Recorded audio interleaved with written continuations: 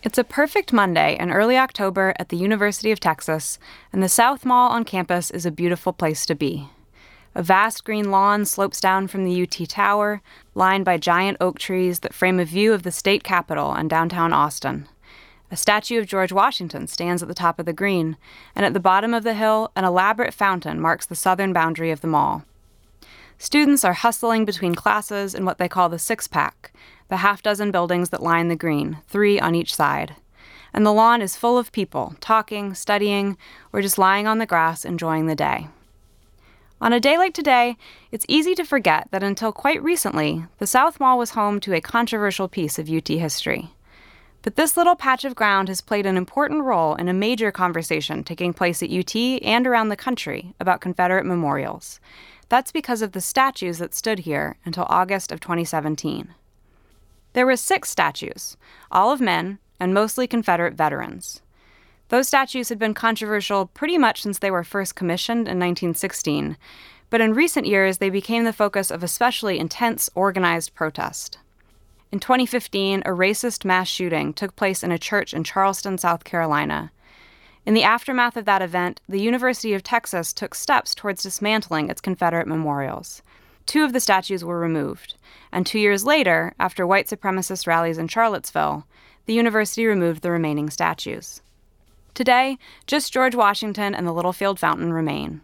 The only evidence that anything else was ever here are the pedestals that used to support the statues. They are now covered in plastic, awaiting whatever comes next for them. So, the long debate over what to do with UT's Confederate statues seems to have finally come to an end. Mostly. But as UT is finding, once the statues come down, the story isn't over. Instead, there's a whole new set of questions. What should be done with those statues? Where do they belong? How do we make sense of their value? And what can they tell us about the past? And what should happen with the spaces where they used to stand? We'll be exploring those questions on this episode of Death and Numbers, a podcast created by the Humanities Media Project and the College of Liberal Arts at the University of Texas at Austin. The answers will take us deep into UT's archives and out onto a walking tour of the campus as we meet some of the people invested in the afterlife of UT's Confederate statues. I'm Caroline Pinkston.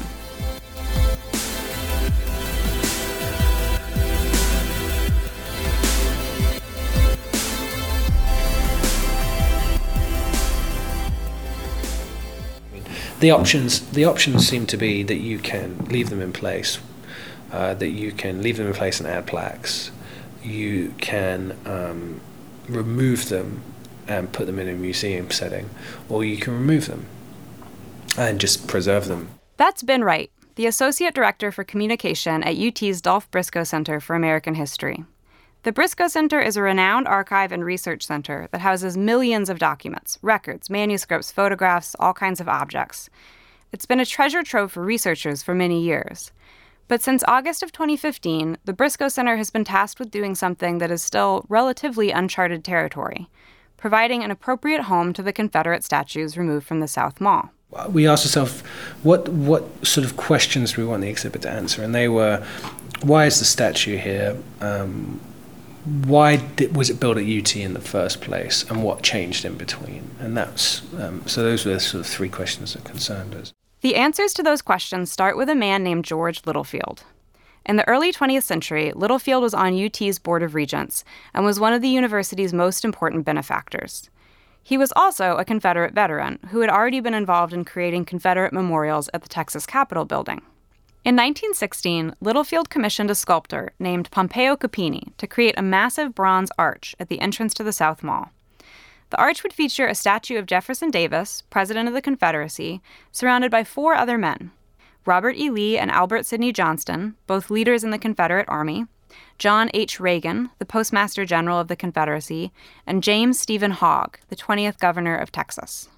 Over the next several years, this original vision was revised many times. Eventually, the whole idea of an arch was replaced with a plan to arrange the statues around a fountain.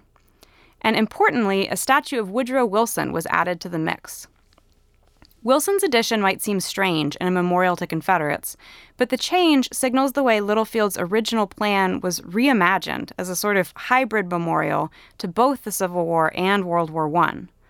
As Capini ultimately designed it, the fountain and the statues would symbolize the reconciling of differences between North and South through the shared experience of the First World War. But that reconciliatory theme never replaced the underlying message of Confederate glory. An inscription to the west of the fountain made that clear. It dedicated the memorial, quote, to the men and women of the Confederacy, who fought with valor and suffered with fortitude that states' rights be maintained, and who, not dismayed by defeat nor discouraged by misrule, builded from the ruins of the devastating war a greater South. Littlefield never saw the statues built. He died in 1920. The plans for the South Mall Memorial went forward without him, according to the instructions left in his will. But it wasn't installed until 1933, and in the end it looked quite different than what Littlefield had originally envisioned, or Capini for that matter. The Littlefield Fountain at the far end of the South Mall featured Columbia, the goddess of liberty, sailing out across the waters of Europe to World War I, accompanied by the U.S. Army and Navy. At the far north end of the mall, twin statues of Jefferson Davis and Woodrow Wilson flanked the steps to the UT Tower. The four remaining statues of Lee, Johnston, Reagan, and Hogg were arranged along the South Mall. Once the statues were separated like this, it was easy to forget that they were all originally part of one work. And over the next 80 years, it was increasingly easy to forget about them altogether. But not everyone forgot. Various groups have demanded the removal of some or all of the statues many times, especially since the 1990s, with varying levels of support and intensity. There have been hunger strikes, episodes of vandalism, petitions, letters to the editor, and town hall meetings. And in response, the university has convened committees, endlessly debated whether to keep or remove the statues or add explanatory plaques, and added other statues around campus of civil rights icons to balance or dilute the effect of the Confederates. But through all that, the Confederates stayed. That changed in 2015. In May of that year, a new student government was elected on a platform that called for the removal of the Jefferson Davis statue. That campaign was already underway when a white supremacist murdered 9 African Americans in a church in Charleston. The massacre brought a new level of urgency to a national conversation about Confederate symbols, and the effects were felt at UT, too. Within a week of the shooting, the Confederate statues on UT's campus were spray-painted with the words "Black Lives Matter." A petition that circulated to remove the statues gathered signatures quickly, and a task force was formed by UT President Greg Fenves to study the issue over the summer of 2015. In August, the task force put forward a series of recommendations to President Fenves, stating clearly that, quote, doing nothing was not a viable option. Finally, Fenves announced that 2 statues would be removed, Jefferson Davis and Woodrow Wilson. Davis would go because of his Confederate ties. Wilson, on the other hand, would be removed for the purposes of symmetry, since the 2 statues flanked the steps leading to the tower. The Wilson statue alone was not especially controversial, so it could be relocated to another part of campus. Davis, however, was to be rehoused in a space that could appropriately contextualize the statue in an educational setting. That space was the Briscoe Center. I think as soon as the student movement to have the statues removed gained the serious momentum it needed after the Charleston shooting, that we started almost immediately having conversations about how, we had the capabilities to house the statues and to provide an educational setting for them rather than a commemorative setting. The idea that Confederate statues belong somewhere where they can be appropriately contextualized has been a common refrain in other communities across the country. But UT is one of the first places to really do it. And as Ben Wright points out, that's partly because the archival holdings at the Briscoe Center make it easy to tell the story in a level of detail that you can't easily get in other places. For example, we've got the papers of Capini, who commissioned the statue, who sculpted the statue, papers of Littlefield, who commissioned it, papers of the university where it's housed.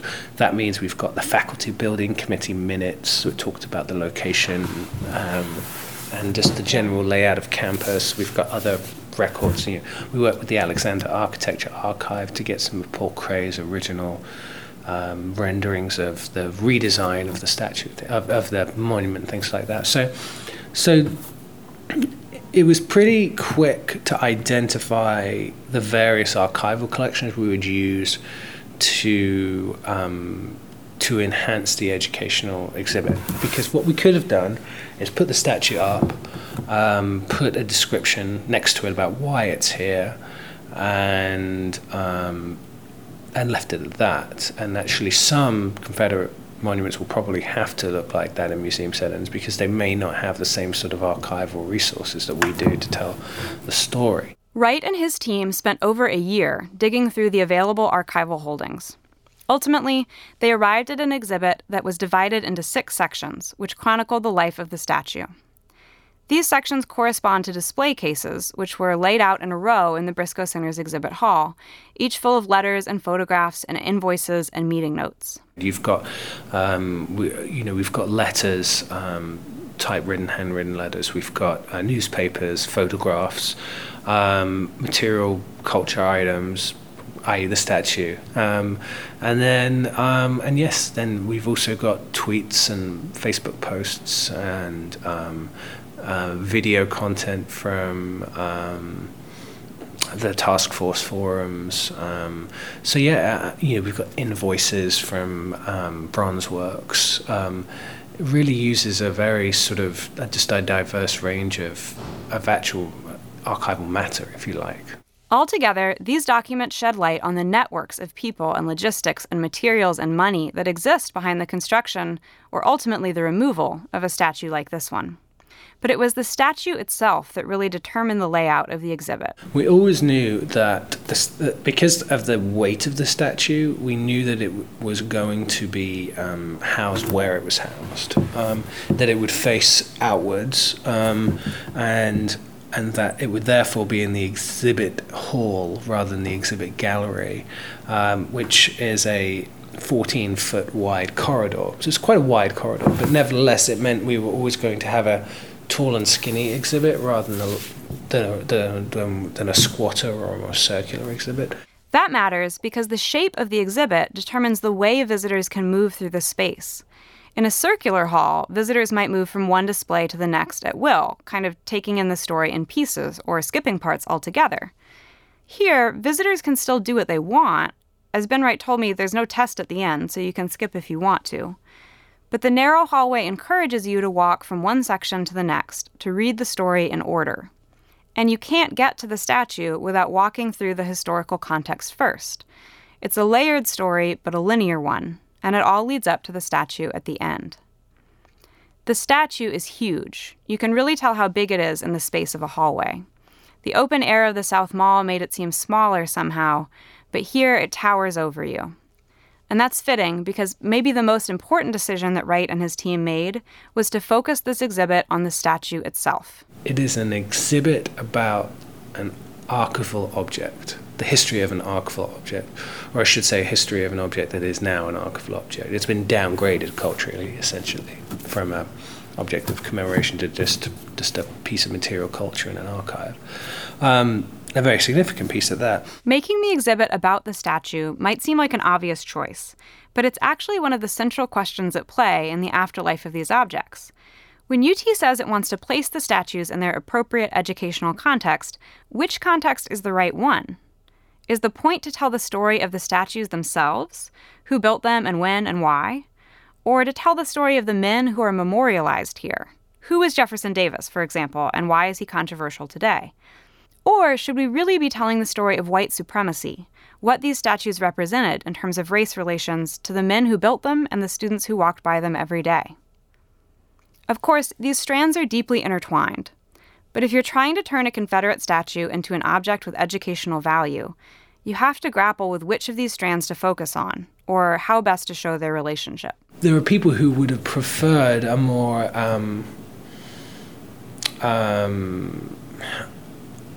I guess almost a more thematic exhibit where we just looked at the various issues around Confederate statue and spoke to those, rather than a chronological exhibit. I think part of the defense as to why we made that choice is that it's quite a powerful story on its own that is more sort of interesting than I guess we were surprised at how interesting these statues are. Not Right. they're not just interesting because they're controversial. They're actually quite interesting as objects that were made and disputed and argued about and paid for and moved. But then the other side of it is telling that story actually creates these platforms, multiple platforms, to have discussions about the more immediate, vitriolic and controversial aspects of it. For example, people, this idea of the myth of permanency that statues convey. Some of the evidence we have on display refutes that. Just flat out refutes it, and in not a provocative way, but in a very assertive, matter-of-fact way. And it's the same with the mobility, the idea that these statues have always been in one place. They haven't. They move. They're actually quite easily moved. For Wright, thinking closely about the statues as material objects and digging through the archive isn't a way of dodging the larger issues that the statues represent. It's a way into thinking about those issues. The archival evidence, the physical evidence of the statues themselves. Wright talked to me about the process of cleaning 80 years of pigeon poop off of Jefferson Davis. All of that adds complexity and depth to this story. But of course, zooming in so closely does mean other things are comparatively hidden from view. For one thing, there's the other statues. In August of 2017, after the white supremacist rallies in Charlottesville, the university removed the rest of the statues from Littlefield's commission overnight. But only Davis is on display at the Briscoe Center. The rest, for now at least, are in storage. And the full exhibit that Wright and his team worked on was only designed to stay up through Christmas of 2017. Now it's collapsed into a smaller exhibit with a digital component, although Davis will remain on display. Maybe the larger issue, though, is getting people to engage with the story that the Briscoe Center has unearthed. Even when the exhibit was up in its expanded form, it was hardly crowded. I think those who keep up with the issues and intended to see it probably have by now. People still stop and look at it on the way to the reading room. Classes still come to visit. We have,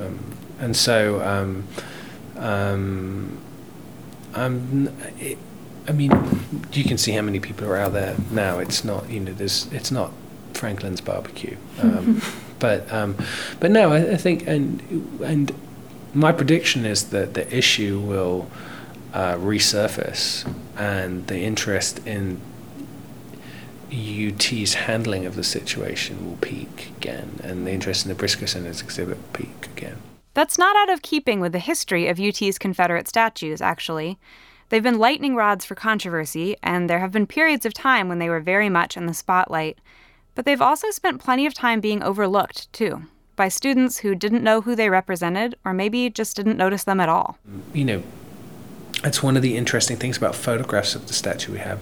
They usually have someone leaning against them and studying, or, we weren't able to find photographs of students really looking at them and thinking hard about historical issues. Right. The evidence seems to suggest they were mostly ignored by students. Right.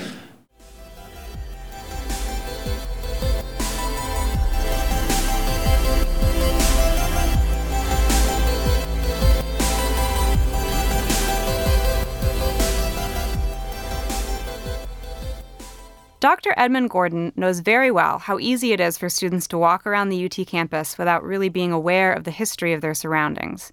He's spent the last 20 years working to change that. Most people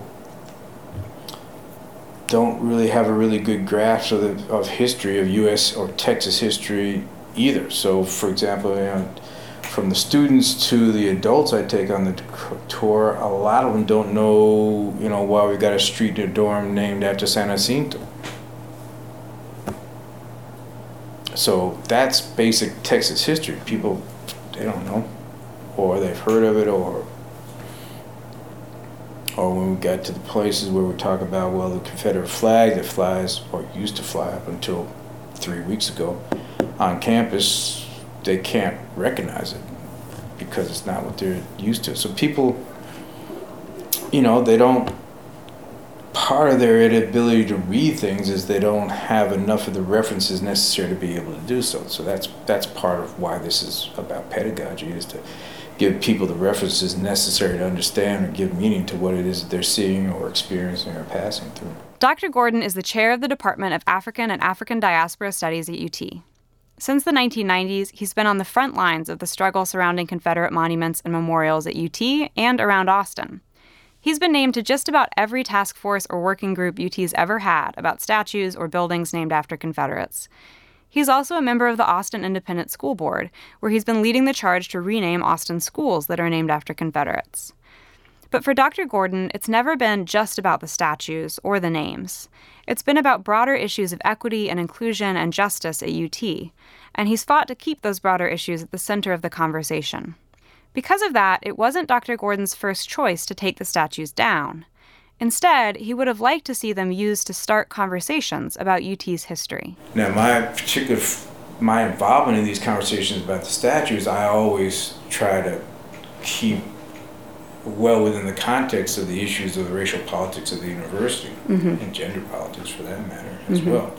And so my recommendation to the group in 2015, to the Simpkins group and whenever that was, and to the Powers committee before that about the statues was basically a recommendation that the statues remain in place and that they be both contextualized.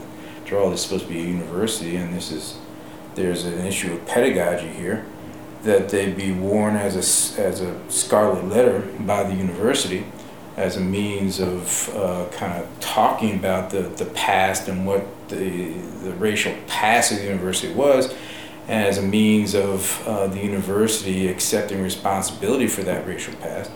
And then that they be used as the basis for the university taking some real steps in terms of diversifying or creating more equity on the campus. Part of Dr. Gordon's concern about removing the statues comes from what he's seen happen at the university in the past. In 2010, for example, Dr. Gordon was part of a committee that worked to rename Simpkins Hall, a dorm named after a former UT law professor who is a Grand Dragon of the KKK. The dorm is now named Creekside. And today, Dr. Gordon says his students have no idea that the dorm ever had a previous name. And that's because we decided as a university that when we were challenging the existence of a dorm named after Simpkins, that what we would do was not to contextualize it or tell a story or leave the story there or try to talk about how it is that this is our past, but this is our present in relation to it. We decided to, and part of this is because this is what the Regents wanted to do, we decided to just name it Creekside. So it's now Creekside. So that tells no story at all. It's just by the creek. Right. And that's, to me, a problem. It's a problem because Dr. Gordon believes that changing a name or removing a statue doesn't change history. History still leaves traces and structures the present. And if people don't know that history, it's harder for them to make sense of the present. And that's why, in addition to his many other responsibilities, Dr. Gordon has spent the last 20 years or so leading a tour around campus for anyone, students, faculty members, community members, anyone who wants to learn more about what he calls the racial geography of UT. At this point, the tour is it's a performance of a particular kind of politics and a particular kind of pedagogy, basically. And I do it because of my political commitment to it. All along from the 90s, what I've thought about the statues that people need to know, not just the statues, but the names of the buildings and the landscape, et cetera, is people need to be able to read better what it is that they experience every day. That's, I'm an anthropologist, so that's a key aspect of anthropology, is an interpretation of the everyday. So as you move through an everyday landscape, the landscape that you move through has meaning. Had meaning to the folks who construct it, and then it has meaning or not to the folks who move through it. So it's always been important to interpret that. But then the politics of it is to be able to have people recognize that the university has a particular kind of racial and gendered balance to it, and that one can read that through the landscape. And not only can one read it, but it also demonstrates kind of physically what the origins of the university are and what the areas that the university needs to overcome as it moves forward. Dr. Gordon's racial geography tour, not surprisingly, includes the Confederate statues. But it goes beyond them, too. Like Ben Wright and the team at the Briscoe Center, Dr. Gordon wants to help people make sense of those statues, understand them in context. But the context in this case is the broader landscape of the University of Texas campus. If Ben Wright is zooming in, Dr. Gordon is zooming out, tracing patterns in the history and environment of the university that shed light not just on the statues, but on what they symbolize in this particular space. And if the Briscoe Center exhibit works by structuring the environment in which people encounter the Jefferson Davis statue, Dr. Gordon's tour works by taking people out so that they can walk around and experience the campus together. If you walk through the university as a physical space, you can see how it is that racial inequity is sedimented into the physical space of the university, its architecture, its landscape, its naming procedures. And that by seeing that, you can understand how race structured the physical space, that the president is built on top of that, that's been racially sedimented into the physical space. And that then should have us wonder how it is, or speculate how it is, that the racial past is also sedimented and baked into our social, organizational, cultural reality contemporarily, and that we should be doing the same kinds of archaeologies and excavations of that aspect of the university as the tour does in terms of trying to understand the physical aspect of the university. There's a slideshow version of the information, but Dr. Gordon prefers to walk. And the tour in its unabbreviated version can take several hours. Despite the length, it's in high demand, and Dr. Gordon speculates that he's been doing it now for 15 or 20 years. I think one of the first tours, if you want to say that I did, was I was talking to someone, a case manager, program manager from the Rockefeller Foundation, who was here from New York. I'm a New Yorker myself. And we were talking about, the South and racism on campus. And I said, well, the racial past of campus is still very much with us, and began to talk about some of the things that I actually had in the slides, but I wasn't showing her slideshow. So I said, well, let's walk out and I'll show you some of these things. And so I walked out and showed her some of these things, and things sort of progressed from there. In all the time since that first tour, things have changed. Buildings have been renamed, new statues have been built, and Dr. Gordon says he's still learning new things about campus all the time. But the tour format is accommodating. Dr. Gordon is always adjusting, adding on, changing the route, and the tour has never been about any one building or statue as much as the landscape and context. Because of that, Dr. Gordon says the South Mall will remain an important part of his tour, even with the statues gone. So the statues are gone, but there's still the stubs of the statues, and there's also this interesting plastic wrapping and black paper in front of it and all that. Right. So that's almost as interesting an artifact as the statues themselves. And most people, when you take them by those places, they don't know who was there. Right. But they didn't know who those people were anyway. Before they had a notion that there were Confederates down there, but they didn't know if all of them were Confederates or who was who or what was what. And so it's not that much different. This is it's a geography tour, but it could be called as easily an archaeological one. It's about digging through the meanings of the physical, of material culture, and those things are all part of material culture now. Whether they're there or not, the traces of them are there, and one can, dig through the meanings of the traces and reconstruct what was there and what they meant and why they were put there, and also why they were taken down. Dr. Gordon will also be paying close attention to what ends up happening to the places where the statues used to be, if anything. So one of the reasons I now start over here at the Barbara Jordan statue is I am making a bigger deal with how it is that the contemporary notions that the university has of who and what it is are represented also in have a physical expression also, and that physical expression is installed over the sediments of the past. So they don't change it, they're built on it. They're attempting to change the valence or change the meaning that's there, but they're definitely built on the path. And so understanding, that those statutes were taken down and understanding why that was done and why some other choices weren't made is also an interesting it's not even an interesting indication of what the contemporary politics of the university are, which is that, well, we can't any longer have these be symbolic of who we are, but what we'd rather do now is to kind of remove those references without necessarily doing anything to put anything more positive in its place.